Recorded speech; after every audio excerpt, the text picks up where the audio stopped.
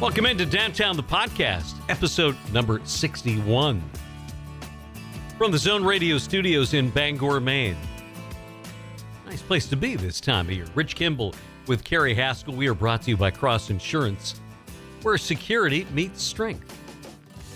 On this week's edition of the program, a couple of interesting conversations. First with writer Josh Karp, and then with longtime actor, director, and teacher Barry Pearl.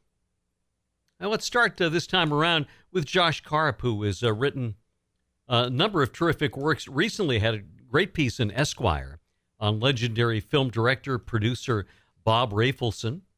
Also responsible for a great documentary about Orson Welles and the effort to finish up what turned out to be his final film, The Other Side of the Wind, that documentary called They'll Love Me When I'm Dead, and wrote a terrific book that became the inspiration for the Netflix movie about the early days of National Lampoon, primarily the work of Doug Kenney. Here's our conversation with wonderful writer Josh Karp. I don't know where to begin because you have written about three of the most fascinating people in the history of the entertainment business. But let's start with the most recent, a terrific piece you had recently in Esquire on Bob Rafelson. And for anybody who doesn't know who Bob Rafelson is or what he's meant in the world of entertainment, how would you briefly describe him? Well, I think, the two most identifiable things that Bob, the people would know Bob for is, one, he created the Monkees. And then in totally the opposite direction, he directed the film Five Easy Pieces with Jack Nicholson, which is as unlike the Monkees, right, as you're ever going to get. But he was really a guy who revolutionized, when you hear about the term New Hollywood. Bob and his business partners were the guys who transitioned Hollywood out of the studio system into the early 70s when, people like Coppola and Peter Bogdanovich and other people like that were making films because they were really smart and knew how to make movies on low budgets, but with talented people. So, they funded Easy Rider, which I think they spent about $400,000 on, and it made $70 million at the box office. They did the same with Last Picture Show, and they did the same with Five Easy Pieces. So they really are kind of the turning point where, that old studio system with musicals and, Westerns and all that ends, and kind of modern filmmaking begins. And he reached out to you to confirm the fact, or partially confirm the fact, that he wasn't actually dead. He was, when they had Esquire had kind of chased down Bob. They wanted to do a profile of him, and Bob is a great guy, but he's like a character from, one of his own movies. He's just kind of grouchy, tough customer, and he didn't want, he's like, oh, I don't want to do it. And then he sends me an email one day, and it's from a magazine in England. I think it is Sight and Sound, which is a big film industry magazine. And it's a issue all about Scorsese, and it talks about all the other directors of his era. And some of them, it says aren't really, working anymore. Some of them still make films, and then it said these guys are gone. And it's like Dennis Hopper, Robert Altman, blah, blah, blah, and Bob Rafelson. And he just sent me an email forwarding that, and it said, see, even the pros think I'm dead. And so that's a very kind of a summation of Bob's character. He got a huge kick out of the fact that they thought he was dead. And so it kind of went from there. Well, and from your piece and from what I've read about him and what I saw in the documentary in the Monkees a few years ago, I feel like maybe the term larger than life could have been coined for him. Yeah, that's an understatement. It was writing the article was difficult because he's first of all, he is larger than life. I mean, he's 86 years old, and he is like the last dude you'd want to get in a fight with. And he's not, he's a guy with two steel shoulders, all this, surgery that's been done. But he's like nobody you want to mess with. He's like a big, kind of powerful character, both, personally and physically. And he told these stories that were just unbelievable. And he, at one point, we emailed back and forth quite a bit, both before and after the interview. I spent 3 or 4 days with him at his house in Aspen. And interviewing him. But before and after that, he'd send me these great emails. And one of them said, I've been imprisoned on 3 or 4 continents, and they said, who counts? And he said, including, one time I was hung upside down from a jail cell, from the ceiling of a jail in Colombia and was being tortured. He said, but, the worst thing was when they stopped electrocuting me, he said the radio would go back on. It was always playing Perry Como. That is like a classic Bob story. And he had story, and then he would end it with say, and then there was the time in Mombasa, and then end the email. It was he has such a great sense of his own myth and legend, So he would, it just went on, and fights with this person and that person, and it just. A fantastic guy, and yes, so much larger than life that it was not easy to fit all of him in a magazine article. And it sounds like he doesn't need or want anything from Hollywood, but he would like it if people would maybe take a second look at a film of his that didn't get great reviews, didn't do well at the box office when it first came out, Mountains of the Moon. Yeah, that was the whole reason Bob agreed to do this was that he's his favorite movie of his that he ever made is Mountains of the Moon, which came out in 1990, and it's about based on the true story of 2 explorers who are searching for the source of the Nile, and it's this great adventure in Africa, and that I think he had the most fun making it, and I think it was a real departure from his other films because all of his other films were kind of these quirky American movies, he made The King of Marvin Gardens, which is set in, pre-casino Atlantic City. He made just these quirky, weird movies about weird places. And so I think for him it was just this real departure, and he was so far from Hollywood and so far from the studios. And he loves,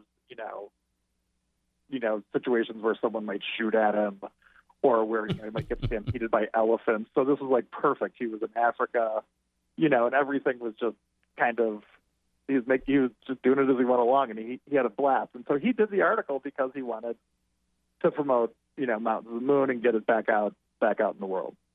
We're talking with Josh Karp here on Downtown. I'm so obsessed, maybe not be too strong a word, with Doug Kenney and the early days of National Lampoon and everything that he did. I went back when we got you lined up. I went back and read your wonderful book, A Futile and Stupid Gesture, for a second time. Watched the Netflix movie that was based on it last year, and then watched the documentary again on National Lampoon. I know why I'm fascinated with Doug Kenney's story. What drew you to him? It was really a funny thing. I kind of the short version of the long story is I went to I'm from Chicago, but I went to a boarding school outside of Boston, and I immediately was serving detention on Saturday morning in the library while I was there. And I never did my homework while serving this homework detention. And there was an Esquire issue of Esquire, I think from 1981 at the time, with Doug Kenney on the cover, and he had died. And I knew, I grew up on all that National Lampoon stuff. I think I was 12 when Animal House came out. I was, 14 when Caddyshack came out. So that was, really formative stuff for people my age. And I only knew actually at the time that this was Stork from Animal House. And then I read this article kind of about his life and death. And it was a weird article. He had died very mysteriously. He fell off a cliff in Hawaii at the age of 33. And he was just this great, enigmatic genius, and everybody loved him, but nobody knew him. And he was such and also just such an immense talent. I mean, you look at any of the things he did. I'm not sure if he's not there. I don't think National Lampoon works. If he's not there, I don't think Animal House ever gets made. If he's not there, I don't think Caddyshack is any good. He is kind of the voice. He is the one who got everything about their generation and about humor and how to make, anything funny. So I was always interested in that. And then I just got this idea one time. I was like, God, I'm writing magazine articles all the time, and I really want to do something more in depth. And I always kind of had the idea that I wanted to write something about Doug Kenney. And then, realized that there was nothing past that article. And, I think it was 25 years later when I went to work on it. So I started working on it, and it was also about kind of his rise and fall coincided with the rise and fall of National Lampoon as, the great American humor magazine. So it was a great, I was very lucky to get the story because there were these two remarkable stories that kind of mirrored each other. So that was kind of it. But it really started, well-serving dissension, which I guess is completely appropriate. Absolutely. Given the subject matter. Such a fascinating relationship, too, with Henry Beard, two guys who could not have been more different, but that combination proved so incredibly potent and successful. Oh, yeah. His best, buddy or his, I guess, almost work spouse was this guy who he'd gone to Harvard with, Henry Beard, who was Doug was a Midwestern Catholic kid from Cleveland, who grew up in a middle-class family. And Henry was from, a family, I think one of his grandfathers or great-grandfathers had run against, Ulysses Grant for president or something. He was real old money, East Coast, New York City wasp, who generations of his family had gone to Harvard. And Doug was this wild, brilliant guy on one end who was kind of undependable, but also just so remarkably talented. And Henry was this really steady, really mature guy who was great at writing straight on parodies of things. He was just brilliant. I remember he wrote a female detective fiction. This is going to sound dated now, but in 1973, and it was it's a Sam Spade novel or something, and I think it was called My Gun is Cute, and it was supposed to be a woman, writing that type of thing, and it was just he totally nailed exactly what some male would think a woman would write, mystery in that time, and they were also both such smart guys. I think that's the thing that people don't realize about humor when you watch, somebody like Stephen Colbert or Conan O'Brien or, anybody who's, really, doing good humor, and there are lots of other people, is that, first and foremost, they're smart. It's not that they're funny, first and foremost. They're smart. And because if they're not smart, their humor, usually stinks. And these guys are really smart guys who happen to be incredibly funny. And they, were perfectly matched. Henry had it together, and Doug was a genius. So they, while it lasted, had an incredible partnership.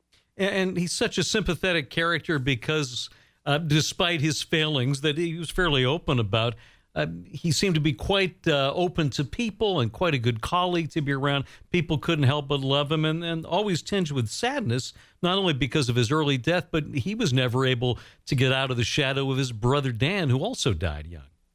Right. I think that was, if you read enough biographies and see it, and kind of follow this stuff enough, and you kind of see, how these things that, you don't identify in the moment is going to be a defining, aspect of somebody's life. I think for Doug, that was, his brother dying, in his late 20s, and Doug was, I think, in his mid-20s, and Doug was in college. That was such a defining moment for him. And I think Doug was this brilliant person who was a middle child who never fit in with his family. And his brother was a real normal American kid. And the family always thought very highly of him. And I think, Doug's whole life, no matter what he did, he never felt like he measured up to his brother, who was just, kind of like a normal, American guy. Because Doug was this misfit always. That said, he mastered the art of blending in with anybody, and everybody loved him. After the book was done, I knew that I'd start getting calls and emails from people, like the ones I wound up getting, which would be, some guy who would say, "Oh, I was hitchhiking, and Doug picked me up from Milwaukee." He's like, and we drove all the way to Los Angeles together. Then I lived with him for 3 months. I got so many. I can't even count how many people contacted me, and literally there were stories like that. Like, "Oh, I was in a bar, and we spent, a week together in Montana." You're like, "What?" So he was the kind of person who, would befriend anybody, and not in a stupid way. He never, once he got rich and famous, he never stopped liking people, which I think is, never thought he was above people and never thought that what he did was more important than anybody else. So he's a very sweet guy. I think that was one of the things that was great, is he could write really kind of biting comedy, but there was always this kind of affection beneath it that came through. I think that was one of the things that made what he did work. We're talking with Josh Karp here on Downtown. You wrote Orson Welles' last movie. You co-produced the documentary They'll Love Me When I'm Dead, all about the making and the odyssey that culminated finally in the release last fall of The Other Side of the Wind. Do you think Orson Welles would be happy with that finished product? It depends on. There are a lot of ways to look at that. I'm sure, he would be. My guess is he'd be publicly very gracious about it and very happy that it, that it happened, and probably, somewhere in heaven right now he's laughing at the irony of all of it. And that he somehow got to come back when he was 100 years old and dead for, 35 years. But I'm sure behind closed doors he would have, they did a brilliant job finishing the film. I can't even imagine, like Bob Murawski, who edited it, having to edit an Orson Welles film that Orson Welles had not finished is like about as daunting as it gets. And Bob did an incredible job. I mean, he really, I think, is kind of the hero of the movie in that way. But I'm sure, editing aside, I'm sure Orson would have said, "Oh, yeah, this is wrong." He would have, he was a real, not surprisingly, someone who loved to stomp around and, complain about this and complain about that, and talk about how he could have done this, how he would have done that, So I'm sure you'd get both sides from him. He was one thing I learned about him was he was like everything, every possible emotion, he could feel about every single thing that happened. So he could be, overjoyed in front of one person, furious in front of another, all about the same thing. The legend of Other Side of the Wind just continued to grow as time went on. Do you think there was a piece of Orson Welles that wanted it to remain unfinished to continue that legend? Well, I think there was a piece of him, I think, and Doug Kennedy too. I've been really lucky. I got to write about two of the smartest, most talented guys I could ever write about. And yet you realize that these people are human and that they have these massive Achilles heels and that they can even see their own faults and can't do anything about them. And that was kind of the case with Orson. I think, he, on the one hand, there were people would say, they go, yeah, sure, of course he wanted to finish it. It was suicide not to finish it for his career. But at the same time, he really liked getting up every day and just having a bunch of people do whatever he said, making a movie. And so he, in a way, it was like kind of subconsciously a way of keeping himself alive. It was almost right. Like, if I just keep making the movie, I never die. So I know he wanted to finish it, but there was so much, I think there was also this piece that he just loved making movies, and this was his thing, so he could kind of do what he wanted. So he just kept making it and improving it and changing it. And people died, not actually from making the movie, but people just got old and passed away during the course of making the film, which I always, the Chief O'Hara from Batman, Stafford Rep. Right. He died in the middle of the making of the film. It was just so weird. And that was also great because all these weird famous people show up. Like, it took me, I think I was a year and a half into it, and all of a sudden I'm like, oh my God, that's Chief O'Hara. Wait. And that was kind of a fun part of the story, is trying to find all these, just out of nowhere people Orson put in the movie. And also he recast people.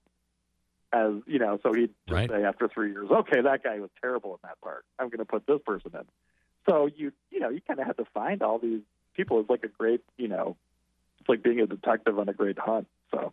Well, love the book and love the movie as well. Love all your work, Josh. This is great. I've had a wonderful time talking with you today. Thank you so much. Hope you'll come back again and we can chat some more. Anytime. I would love to. Thank you for having me on the show. Josh Karp talking with us here on Downtown the Podcast. When we return, Actor Barry Pearl. You know him from Grease, but much more than that. He'll talk Don Rickles, his days on stage, and much more after this quick word from Cross Insurance. Since its founding in 1954, Cross Insurance has grown from a small family-owned agency that started in Bangor, Maine, into one of the largest super-regional insurance agencies in New England. With the network of offices throughout New England, Cross Insurance works with top carriers to provide maximum value to you, your family, and your business. We are proud to be the official insurance broker of the New England Patriots and would welcome the chance to provide security for your team. For more information, visit crossinsurance.com. Cross Insurance, where security meets strength. Why, this car is automatic. It's systematic. It's hydromatic. Why, it's greased lightning. Greased lightning. We'll get some overhead lifters and 4-barrel quads, oh yeah. Keep talking, won't keep talking. Plus, Downtown, the podcast, our next guest, perhaps best known for his role as Duty, one of the T-Birds, in the movie production of Grease, most successful movie musical in history. Barry Pearl's done a lot more than that, though, starting with a Broadway appearance in the original production of Bye Bye Birdie. We had a great conversation with him, looking back on some of the many highlights of his career as an actor, director, and teacher. 1961, we were just playing some of the music a few minutes ago from Bye Bye Birdie. You made your Broadway debut as Randolph McAfee with that tremendous cast and that award-winning show. That's right, I did. I had been very active in community theater back in my hometown of Lancaster, Pennsylvania, as a tyke, and I had done a production of Dark at the Top of the Stairs at the Fulton Opera House, now the Fulton Theater, one of the oldest theaters in the country. The Booths had even performed on that stage, both Edwin and John Wilkes, I believe. And I had done this production. I was all of 9 years old. And there was an aspiring playwright from New York by the name of Chuck Miller, Charles E. Miller, who, as an aspiring playwright, you oftentimes have to take odd jobs to pay the rent, if you will. So he had taken this job running lights for this production. And he took a liking to me and my mom and said, told my mom, one of these days I'm going to get your son on Broadway. Well, that's all well and good. Well, 2 years later, 61, we get a phone call from him. And in August of 61, he was the friend of the secretary of the man who produced Bye Bye Birdie, Edward Padula. And Edward's secretary, Bob Fagan, and Chuck were buddies. And Bob had confided to Chuck that they were looking to replace Johnny Borden, who was the original Randolph McAfee. Right. He was going off to do another Broadway show with Molly Pecan called Milk and Honey. And they were looking for a replacement. They'd looked all over the city for a kid. And Chuck said, hey, I might have a kid for you. Called my mom. Next thing you know, I'm on a train into New York. Chuck takes me to the Lambs Club, which I don't think is in existence anymore. It's kind of like a Friars Club-esque sort of a clan, if you will, of theater folks. And he taught me the song, There's No Business Like Show Business. And the following day, I'm at the Schubert Theater backstage where the production was being done. And I go in and I sing for Marge and Gower Champion. Oh, my gosh. Gower was directing, and some of the other mucky mucks there. And the next thing you know, they're asking me if I had another song, and I didn't, so they had me sing Happy Birthday. And I guess it was that very day or the very next day. That was a Wednesday, I think, or Tuesday. And I got the gig and went into rehearsal the next day, which was a Wednesday. And they had planned to have me go on that following Monday. In the meantime, my mother had gone back to Lancaster, Pennsylvania by train to gather up our things. And I wound up being put on that Saturday. I was ready to go. Mom, may she rest in peace, didn't get to see my Broadway debut. But she certainly did when she got back. And that sort of got the ball rolling. And from there, Mom had me enrolled in professional children's school, which is still in existence, going very strong there in Manhattan. And it was a school that was, unlike performing arts, this school catered to kids who were in show business or who had parents who were in show business and who traveled with their parents. So you work through correspondence. Kind of tough because I'd never done that kind of thing before. But I got through it and came back and auditioned for Oliver, the musical Oliver, which was pre-Broadway. But I didn't get in on the first call. I actually had a broken arm, so they didn't hire me. But a couple of months later, while they were still out on the road, they let 2 kids go, and I auditioned again and got the gig on the same day that I was to sign a contract to go out on tour with Camelot. It starred Arthur Treacher and who else? Not Louis Jourdan, Louis Hayward. Oh, Arthur wow. Treacher. Forget who the Lancelot. Maybe it was Lancelot.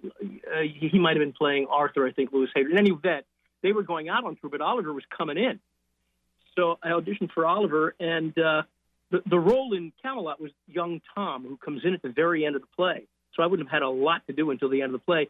Here in Oliver, I was on stage constantly. So we took the pre-Broadway of Oliver and then came in and opened on Broadway during a newspaper strike, actually. It was in '63, if I'm not mistaken. And then, just from there, other jobs presented themselves, films, television, and commercials. And I stayed in New York until, '69. I graduated from Professional Children's School and went off to Carnegie Mellon University in Pittsburgh and continued my studies in drama. And then graduated from there, and that's when the Grease phenomenon posed itself. But let me stop talking and let you ask another question before I completely take over this. Well, no, the stories are great. Now, before we get to Grease, though, I wanted to ask you about your time as a regular working with the great Don Rickles on CPO Sharkey. Sure. Well, in the spring of '76, and this was after I had done the national tour, the last 10 months of the first national tour of Grease, I was back in New York. And I was doing a play downtown, making pretty decent money because I was actually initially understudying 7 guys. It was a review. And anytime I'd go on for like 3 of them, I'd get their salary plus mine. So I was making good money. And I'd always contended that you shouldn't go out to California unless you had something to bring you out there. And I'm not just talking about a car. But, but that was what I had in the back of my head. So I'd auditioned for this television pilot that was being shot in California called Best Friends, that was created by Alan Sachs, who gave us Welcome Back, Kotter, along with Gabe Kaplan. And he produced this, it was written by, I think it was Stanley Ralph Ross, a pilot that was kind of CBS's answer to Happy Days, though it took place in modern day, about a nice gang of kids. And I'd auditioned for this thing for the role of a Jewish gypsy whose real name was Murray, but they called him Gypsy. And I screen tested for it. It was being directed by Jerry Paris, who directed every episode of Happy Days, and was also Jerry the dentist in the Dick Van Dyke Show. Right. And prior to that, he was in the film Marty. And so Jerry, had an acting career, but now he was a director, and he was fabulous to work with. But before getting the gig, a week after the pilot, we shot the screen test, I was told I didn't get it. A week later, 2:00 in the afternoon, I'm sitting in my apartment, and I get a phone call. And by the way, I must tell you, within that week after having shot the screen test, the gypsy and Jewish gypsy came into my life in some crazy ways through that week. It was almost like the universe was telling me something. Even down to the fact that the guy that sold the souvenir programs for the show that I was doing down at Village Gate was a Jewish gypsy as well. Just all these woo-woo kind of things that were going on. So there was a gypsy on the bus at one point when I was traveling home from wherever it was, and it just kept coming into my life. So, and by the way, it's not politically correct to even use that word anymore, which is kind of sad. But in any event, so the week rolls around. I didn't get the gig. A week later, 2:00 in the afternoon, I get a telephone call from my agent saying they're firing the guy that they hired, and they want you to get onto the next plane and get out to California. I'm going to put you on hold, and we're going to do a 3-way with the casting folks there. So while they had me on hold, there was a radio playing, that they had plugged into, and it was playing the song "I'm a Gypsy Rover." Wow. Isn't that weird? That's a message right there. Truly. And so I called my friend Sheldon Epps, and who recently, for the last, I think, 15 or so years, was the artistic director of the Pasadena Playhouse. He and I had gone to Carnegie together. I said, get over here. I knew he had a car. He was living in Teaneck. I said, get over here, take me out to LaGuardia Airport. I think it was LaGuardia I left from. Went out, did the pilot, and met a lot of folks out there, casting folks, who said, you should come out here because you'll work. And even Jerry Paris himself said, you'd work out here. You need to move out. So we found out that the pilot did sell, but Jerry said, why don't you come out here? You'll live with my family and me, and we'll get you on your feet.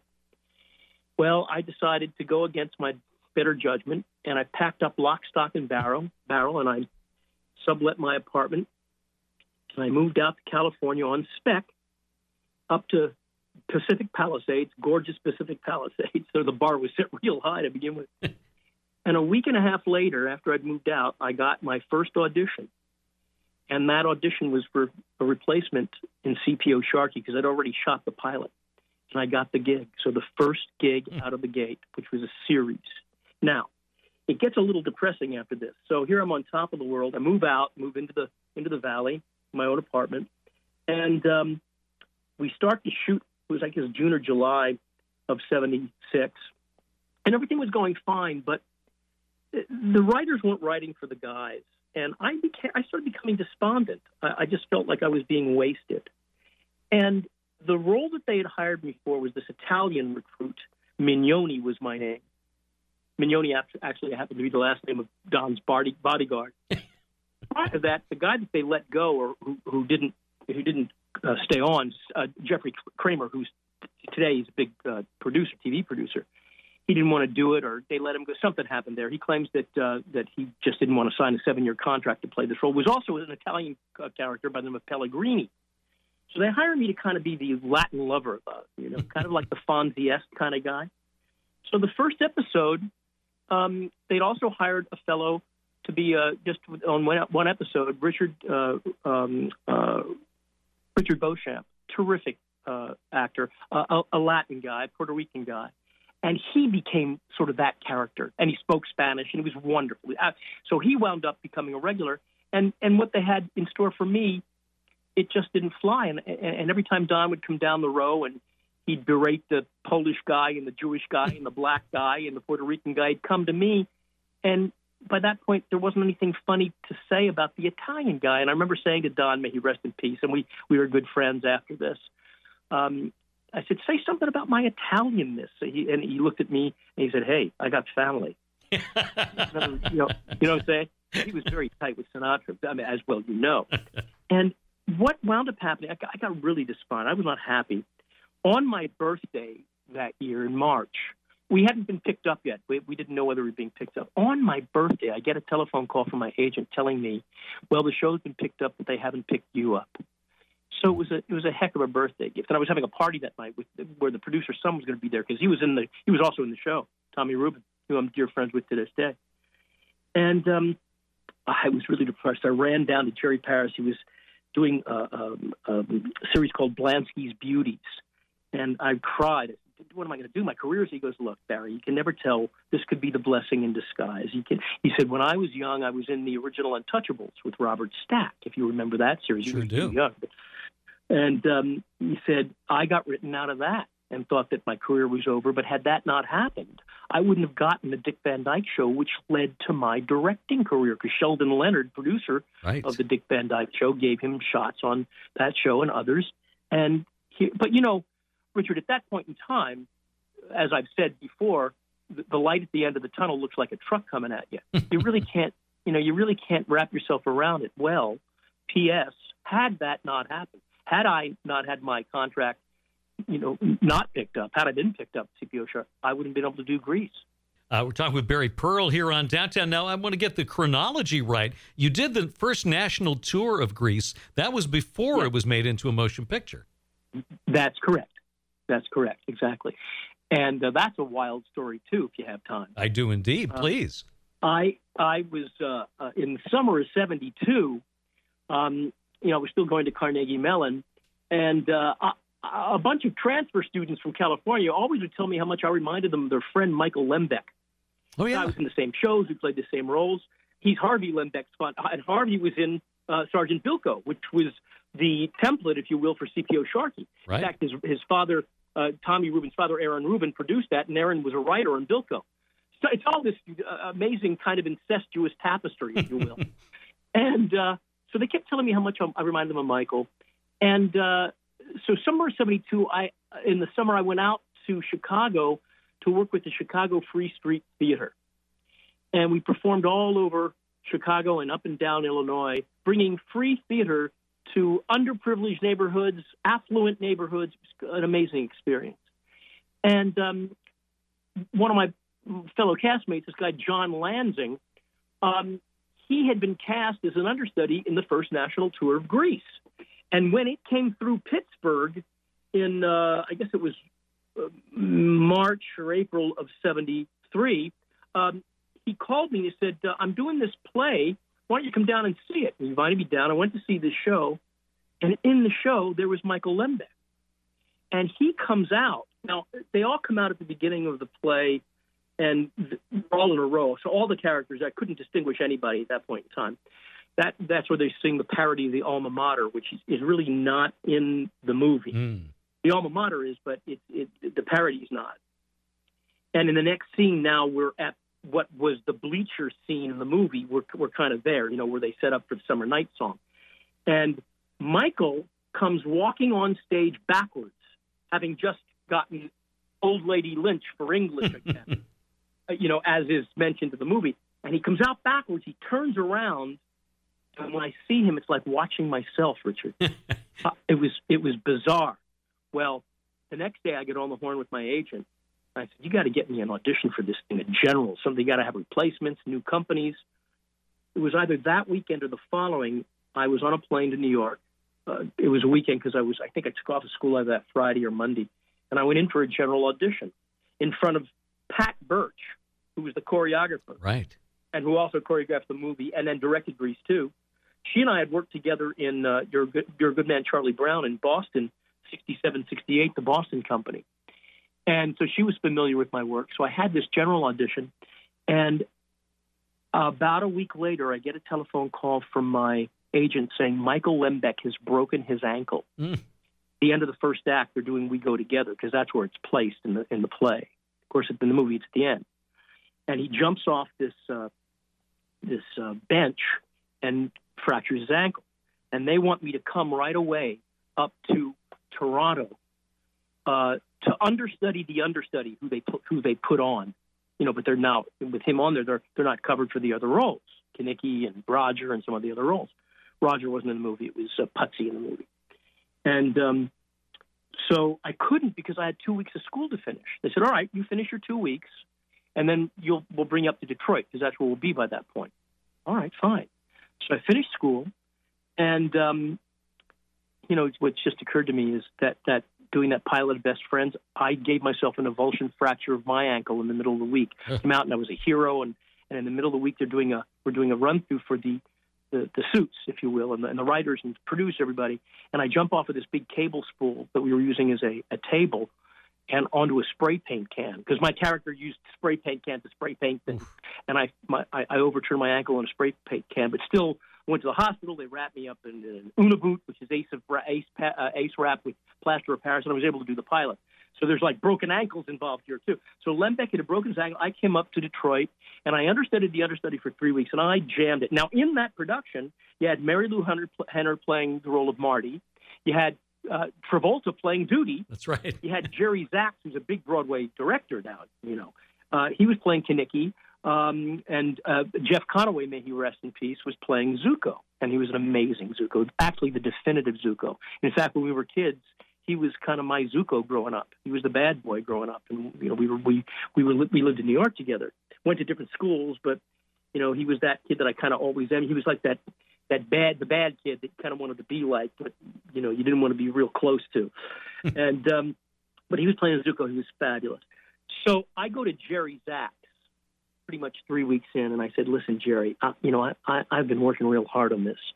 If you feign illness, then Tommy, the understudy, will go from doing Sonny into playing Kenickie, and then I'll get a chance to do the show. Could you do that for me? He said, well, if stage management says it's okay, well, I knew that wasn't going to happen. Well, I had to play it out. He comes back to me later and says, the production stage manager says, no, we can't do that. Yeah, all right. So I kind of put my eggs in the basket of maybe down the line sometime. So that Saturday, May 19th of 1973, I get a phone call in the morning in my hotel room from Hal Halverson, the stage manager, saying Jerry Zaks is sick. you're going on as Sonny. So now I'm thinking, Richard, well, down the line, I thought maybe it was all set up to have that happen anyhow. They just didn't want me to be part of that ruse, So I went on. I stepped on stage at Fisher Theater May 19th of 1973 in the role of Sonny in the first national tour. 4 years to the day later, May 19th of 1977, I got the film. So another one of those woo-woo experiences, if you will. Well, and it certainly explains, too, why you guys in the T-Birds had such great chemistry in the film, because so many of you knew each other. That's right. Well, Michael Tucci, who played Sonny, was one of our understudies the last couple of months in the national tour. Jamie Donnelly had played Jan and some other roles. She was in the original. Right. And Jeff Conaway, of course, had played Kenickie. And Johnny played Duty, And Duty, by the way, the character of Duty in the play is the character of Putsy in the movie. Right. He's the underling. Sonny, I'm actually doing Sonny in the film, although I'm called Duty. And Michael Tucci, who's playing Sonny, is really doing Roger. They liked the name Putsy. Who knows? It was strange, but it was what it was. But anyhow, after those 3 weeks in Detroit, I was done because Michael came back, and that whole summer then I moved back to New York, and it wasn't until the end of the summer that they called me to replace Michael. They'd come out here to California, and Michael had it by that point, and he wanted to stay home. So they brought me in, and I did the last 10 months. It was 8 in Chicago, and then 2 in Toronto, and then moving out here to California, they're doing the film, and we were told that they weren't going to consider anybody who had done the play at all. But then I got an audition from my agent, from Joel Thurm, the casting director, and had me come in. And, they had me reading Duty. I'm not Duty, but all right, I'll read what they got, not knowing that it had been all changed up. And that was kind of a cool thing, too. That audition, I think we had like 2 callbacks. We went for the initial call, and there was a dance call, and then a final call. And are you familiar with the play at all? I am. Actually, I direct high school theater. I've directed it, I think, 3 times over the years. Oh, so you know. So at the end of or the beginning of the second act, when they're at the gym, the dance, we do the hand job, right. That whole scene. Well, the end of that first scene in the second act, you have that transition between the end of that first scene into the Burger Palace, which was down, in the movie was Frosty Palace. So at the end of that scene, you have everybody dispersing. Now, Zuko and Cha-Cha, and Cha-Cha, by the way, was in the film, and you probably did it this way too, was played by a hot Latina. Well, in the play, the original play, it was Cha-Cha was a rather obese, unattractive girl. That was the funny part. That Kenickie, who's bragged about, finding a hot date from across town, brings this girl who is called a gorilla, and we shout out that she looks like a school bus because she's dressed in this awful yellow dress with these Dolly Madison curls. I mean, she just was awful. But that was the joke. So at the end of that scene during the transition, now Sonny in the play doesn't dance in the dance because Jim Borelli, who originated the role, wasn't really a dancer. So they have him getting drunk during the dance. And he collapses on the bench stage left while everybody else is dancing the dance, and Zuko and Cha-Cha win, and they all end in that freeze. And then in this transition, while everybody's moving furniture and such and sets, Sonny climbs up the steps in a stupor, and he encounters Cha-Cha, who is now all alone, having been given the trophy and the coupons for Robert Hall. That's right. Zuko's taken for the record albums or something. There's a trade-off there. And they encounter each other, and Sonny stumbles back down the stairs. At what has he just seen? And then he runs back up and gets away from her. And then Cha-Cha walks down the stairs. In the meantime, Eugene is just finishing his set change, and they cross each other, and they turn around and look at each other like they could go home together where everybody else has, but then they don't. They turn and they walk. There's a lot of pathos. So that whole business with Sonny being drunk and encountering Cha-Cha, I figured that I'd do what I'm going to describe to you. And the very last thing they had us do at the audition for the movie is that they put all the girls on one side of the room, big line of them, and all the guys on the other. And one by one, from the head of the line, we had to meet the girl. I mean, they did it individually in the center of the room, and you had to start dancing with her and woo her off the stage, basically. The stage is just a flat floor. So I'm thinking to myself, I'm going to play it like I did it in the play, Sonny's Drunk. Now, I got a styrofoam cup, and I pretended like I had liquor in it. And as I'm getting down the line, I'm seeing that there are two girls left. One is less attractive than the other. And I'm praying that she holds back so that I'm able to go out on the floor with her. Well, as the fates would have it, that's exactly what happened. This is all improv. And I get out there in a bit of a stupor, and I got that cup in my hand. Now, I need my two hands, so I put the cup into the cuff of my jeans, and it stays. All right? And they laugh. I put my arms around her, and we start slow dancing. And I move my hand down to her butt. Now, she reaches around as we're still in an embrace, and she takes my hand off her butt and puts it on my butt. Meantime, I've turned around so my butt's facing the audience, and I start caressing my butt like I'm thinking it's her butt. And it caused them to howl, took her off the stage, and then the rest, as they say, is history. That's a great story. Barry Pearl with us here on Down Show. We were watching the clip before the show today of Beauty School Dropout. I understand that was not the most comfortable scene for you guys to film. No, I had always wanted to be in a production where I flew, like Flying with Foy, which was the state of the art at the time that Kathy Rigby would use, when she did Peter Pan and Mary Martin. All those folks had. It was a special rig that they put together. Well, in this, we heard we were going to fly across the end of the beauty school. I was all kinds of excited about it. Well, they put together this jury-rigged contraption where we had these. They took these jeans and they cut them off at the knees, and then they laced up from the kneecap up to the mid-thigh. So it was like a shoe, And it was the inner lining was this lamb's wool, so as to make it more comfortable. And so they strapped us into those jeans, and then on the sides of those jeans there were these bolts, if you will, onto which these cables were attached, and that's what lifted you up. Well, all the weight, the reason why they had them laced up is so that the weight would go onto your knees, basically, or just above your patellas. Well, instead, it caught you in the groin. And we were hanging around up there for a long time. It wasn't a very comfortable or fulfilling flight, if you will. Barry, why do you think, here we are 41 years later, still talking about Grease, new generations continue to embrace it.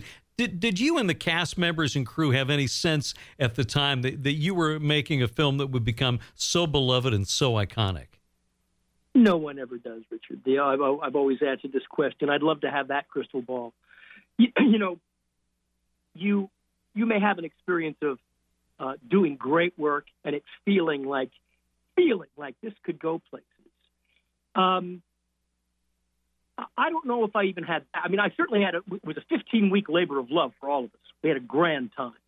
Did we think it was going to skyrocket? Absolutely not. In fact, when it did hit the theaters, it wasn't critically acclaimed. Right. It became a commercial success, with foreign distribution and all that. But it wasn't until I think the 10th year anniversary that we realized, whoa, because generation after generation was being spoken to. You have that universal story of boy meets girl, boy loses girl, boy gets girl, and what the girl does to get the boy. I mean, there's always been a bone of contention there, where she has to become a slut to get, slut then and slut now, I think, are a little different.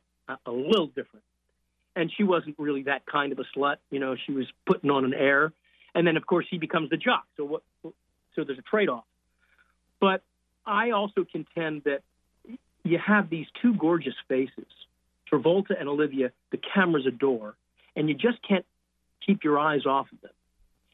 Number one. Number two, that music was phenomenal. And then you have the added tunes by John Ferrara. You're the one that I want. And what else? Well, and Louis St. Louis writing Sandy, and the like. And you got Pat Birch's dancing in Randall's direction. And like you say, you see that camaraderie, not only from those of us who knew each other and worked before, but there was that camaraderie with all of us. It's kind of like the Rockettes kicking in tandem. You see this well-oiled machine, and everybody is moving at the same time, if you will, figuratively and literally. And you see this love and this compassion and this camaraderie that manifests, and that all comes together in a perfect storm. And I believe that the music, the story, universal story, I think all of that makes for that particular perfect storm that allows it to be enjoyed generation after generation. And of course, this 40th, I think, was a certain pinnacle. I think the next one will probably be 50th, if not the 45th, if depending on who's around at that point in time. Well, I think that Grease Live paid a wonderful homage, and that's in great part because of Tommy Kail, who directed it, and Tom Kidd, who did the musical supervision, and Alex Raditsky, who shot it. I mean, there was another perfect storm there, and the cast. At that time, it was, I think, in my opinion, and that of others, that it was, at that time, the best of those that had been aired up to that point. Now, you had Jesus Christ Superstar recently, which is fabulous. I just watched it recently. And Hairspray was pretty darn good, too. So it's gotten better and better. And Grease Live, of course, introduced the live audience aspect, which that was a no-brainer. I don't know why they didn't do that from the beginning with Sound of Music and the other ones that they had done. Peter Pan. So it lasts generation after generation because for the reasons I just described. There was talk at one point of them remaking it with Justin Timberlake and Britney Spears, and no, it ain't broke, don't fix it. Now you know what they're talking about, which was a blurb that was released by Hollywood Reporter and Variety a couple months ago. They're going to do a prequel called Summer Lovin'. Interesting. Which follows that romance prior to Grease. Well, Barry, listen, I wanted to also talk with you. We're out of time for today, but we'd love to have you come back because I want to talk about your teaching, your work in improv, some of the great stage roles you've played. This has been a blast talking with you. Thank you so much for being with us this afternoon. You're welcome. You're welcome. And when I do come back, I want to talk about Joey Travolta's Inclusion Film Camp, where we teach film arts to special needs folks all across the country. So we'll do that next installment, if you wouldn't mind. I have that on my list to bring up. So, yes, we'll have to do this again and definitely talk about that as well. Please. Barry, thank you. And I hope you find that one-armed man. Every day I'm searching for. My wife is fine, though. Know that. Good. Take care, Richard. That's Barry Pearl here on Downtown, the podcast. Our thanks to Barry, Josh Karp as well. Great stories. The character actors, the guys like Barry Pearl, always seem to have the best stories here on the program. There's no doubt about that. It's wonderful to just sit and talk with these guys and hear what they've observed over their long careers. Plus, they've all worked with everybody in the business, too, and you realize what a really small community it is, whether it's television, film, or the stage. A lot of them do know each other, and some wonderful stories there. Thanks to Barry Pearl and Josh Karp, and you for joining us this week on Downtown the Podcast, brought to you by Cross Insurance.